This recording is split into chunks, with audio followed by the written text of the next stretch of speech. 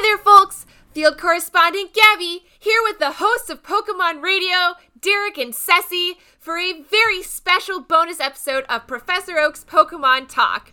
I got to sit down with Derek and Ceci and hear straight from them what they thought of their time with Astrid and Paul Wall. Let's just get right into it. I'm so glad that you guys could join me. Thank you for taking the time to sit down. Of course. It is wonderful to be here after this adventure. So much, I feel like, so many different emotions from our last sit down post-adventure. Oh, yeah, definitely. I think we probably have more thoughtful analysis based on our trainers just being a little bit more competent this time. Love you, Boojus. Yeah, I think so. I do think that it makes a little bit of a difference here. But yeah, let's jump into these questions, Gabby. All right, well, first, I just want to hear, overall, how did your adventure go? Incredibly smooth. I think Ceci alluded to this, but they were like kind of experts in what they did. Like, they knew their Poke type, they loved their Poke type, and they just fucking got things done. Like, it was just at every point, it felt like, I know Paul knew exactly which Pokemon he wanted to catch, knew where to go, had everything planned out. If anything that threw the adventure off schedule, it was always me being a heathen out in the streets. So like, it was just, just impressive. Yeah, I think I would say that once Astrid's psychic types sort of hit their stride, from that point, overall, the adventure was pretty smooth. I don't think she really ran into a lot of issues after, like, the third or fourth gym, maybe. Prior to that, it was definitely a little bit more touch and go, which was surprising to me. Yeah. Especially, like, I don't know, it's not that I didn't trust them or have belief in them, but after the last adventure, I was definitely skeptical as to how much expertise we were gonna have to impart onto these young humans. But it was a good time. Well, I'm glad to hear that. My next question is, what did you expect going into this journey with these trainers that only use one type of Pokemon, and how did it compare to those expectations? So I'm gonna start. I expected some fucking weirdos. I thought anyone who was obsessed enough with one type of Pokemon, no offense to all y'all gym leaders out there, you gotta have something weird going on in your head, because there's so many cool Pokemon, and if you're that obsessed with one type, I figured you would kind of take on the traits. So when I heard that it was both a psychic and a bug trainer, look, I figured the psychic person was just be completely out there, just in their own head, just insane, just terrifying to deal with. And I figured the bug trainer would probably be some sort of serial killer. So, pleasant surprise. I think, so that is an interesting point.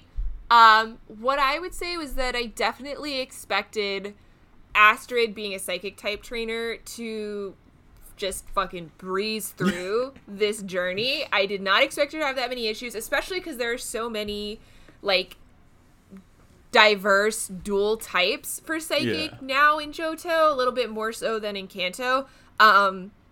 Whereas with Paul being a bug type trainer, I was like, bug still hasn't really hit its stride yet. I feel like it doesn't really get, to be that competitive that it's worth having a, full team of bugs until, like, Hoenn or Sinnoh. So I was honestly more worried about Paul. And then actually getting into the journey, like I just said, Astrid struggling so much in the beginning of the game was honestly really, really surprising to me, because I did not expect it to be such a slow start. And so trying to just support her as she sort of struggled through was not at all what I expected. But then once she got over that hump, then it very much was what I expected, just sort of easy sailing. Yeah, well, it was, the interesting thing for me was you mentioned not expecting the struggles. Yeah, I figured with psychic types it would be a pretty just smooth journey. Because psychic types can be so powerful. And it was interesting that, I guess if trainers know their types, it's not as big of a difference. I thought psychic and bug would have been on two very opposite ends of the viability spectrum as far as a monotype playthrough. Yeah, because Paul never really ran into, like, significant issues, right? No, not really. Outside of me, no. I think I was Paul's biggest issue. So outside of that, had a pretty easy time. All right, so I feel like you maybe touched on this a little bit, but I just want to dive a little bit deeper into what was the most surprising part of this monotype challenge? Ooh, the most surprising. I think by far the most surprising part, it's reiterating, one, normal humans that we met fucking crazy. Two, that there were just not as many challenges. I think it's the diversity of the movesets that the Pokemon use, that I guarantee if you would have given, Boogis and Dino a mono type, they probably never would have made it out of the first town. But having like trainers that seem so dedicated to their type, then they basically already had game plans on how to get around, whether it was, sideways using Dig, not Earthquake, or, Mike Jones. Who? Mike Jones having like elemental punches. They had ways to get around what you'd think would be a weakness. Yeah, I think similarly to Derek, the most surprising part for Astrid's journey was right there at the end. I knew that in the Elite Four there was a Dark type trainer. I actually did not recall that she was the final member of the Elite Four. So that was really, I think, an added layer of potential stress or anxiety, just because, Astrid might get through 3 members of the Elite Four and then, lose to Karen and have to start over and battle everybody again.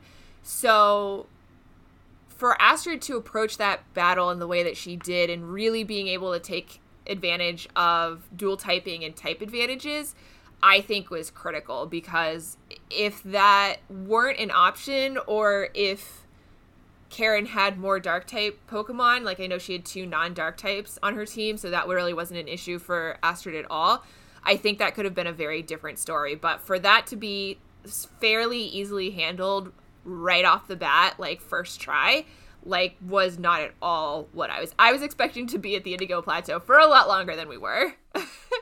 Yeah, that is definitely super interesting to hear. And now our next question, sort of looking forward to other trainers that might be inspired by listening to this show, or who might be thinking about, talking to a friend that's doing this monotype challenge now that Paul and Astrid have sort of popularized it. What would or will you do differently in the future should you ever come across another strictly one-type Pokemon trainer? Give them more credit. A lot of, not immediately, because look, in the past, there's a lot of those like very aggressive monotype trainers. You'll see them walking around like bug catchers. They like dress in uniform, and then like the fishermen, they all dress the same. It's kind of weird. It's like this weird cult-like thing. There's some normal ones out there too that just happen to like Pokemon types that don't just dive into it with their whole person. So I'll judge less.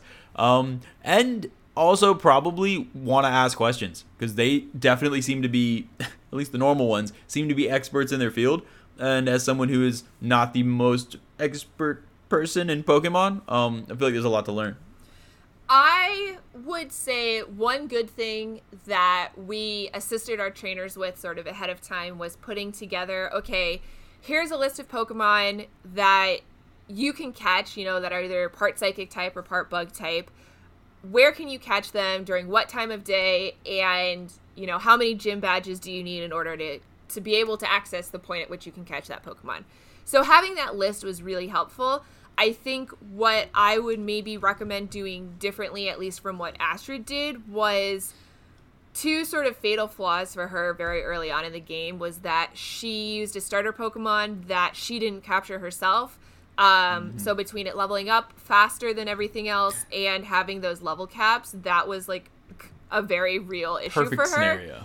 And then from that list of sort of identifying what Pokemon you can catch when and where, I don't think we spent enough time really considering that Astrid wouldn't have access to that many Pokemon until, her 3rd or 4th gym badge.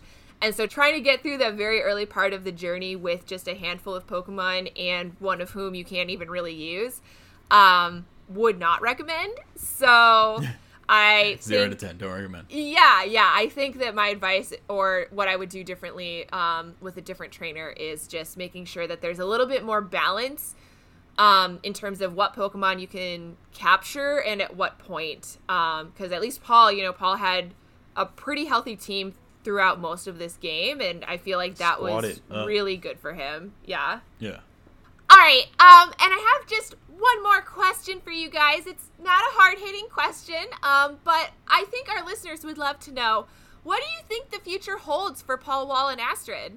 Clearly a future as a rapper, but potentially also being a gym leader. I think that Paul should have the first just grill-inspired diamond-themed gym with bugs. I think it would be wonderful.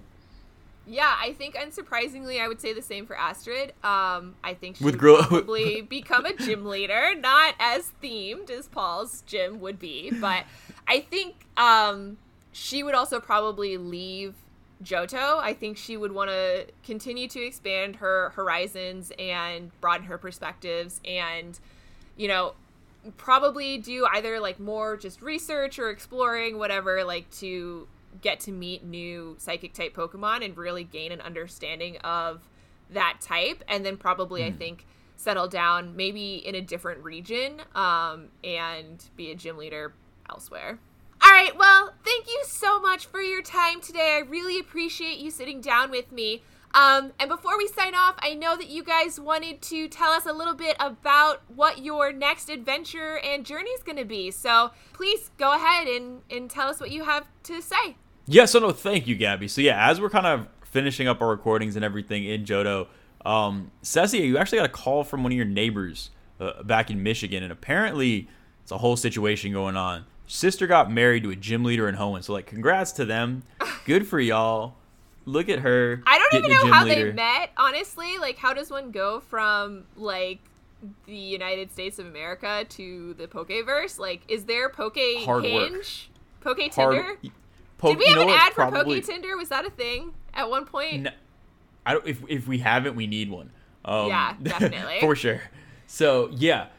She's moving there with her daughter as well. And then given that their niece is going to be in the Pokeverse for the very, very first time, they don't really understand the concept of evolution outside of what people in the U.S. understand, which, I mean, that's a bad reference point. People in the U.S. don't understand evolution, but they don't understand it as anything more than like a biological process that happens over a very long period. So Poke evolution is kind of a very, very new concept. So that's going to be a whole thing to see. Yeah, so my neighbor asked if we could head over to Hoenn with them. She knew, she's a listener of the show, knew that we were wrapping up here in Johto, and was hoping that, we could go over and keep an eye on her niece.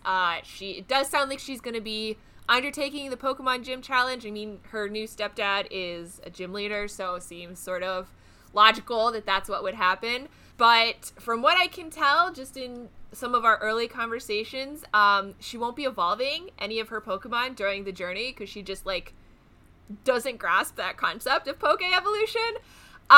So that'll be fun and interesting. And Derek, you also have a connection to Hoenn. Yeah, it's actually in the same little town over there, which is kind of how it worked out so well that I got a little cousin. I got some cousins that live over there. I only claim the little cousin because the other ones are fucking crazy. But I have some Poke Science deniers that live out there as family.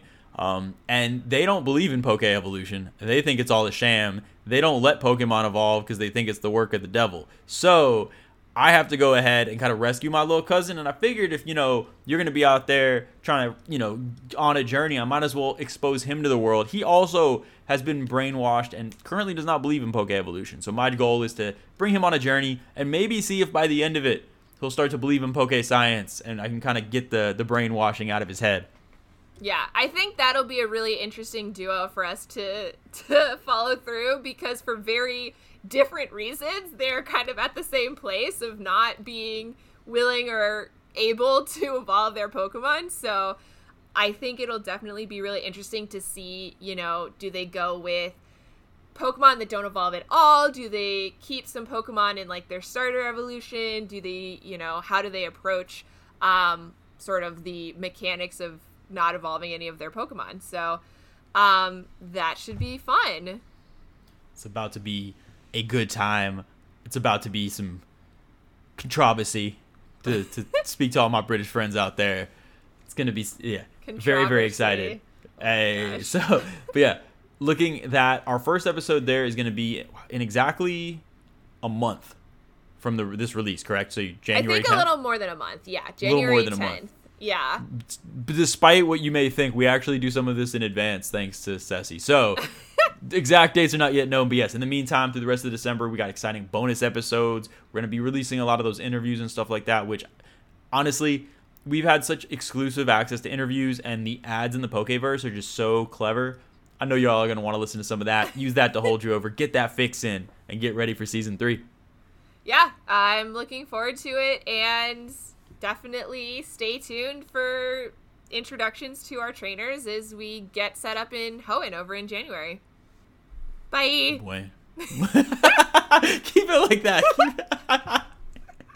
Yes, just bye. Okay, bye. We're done. We're done here. Bye.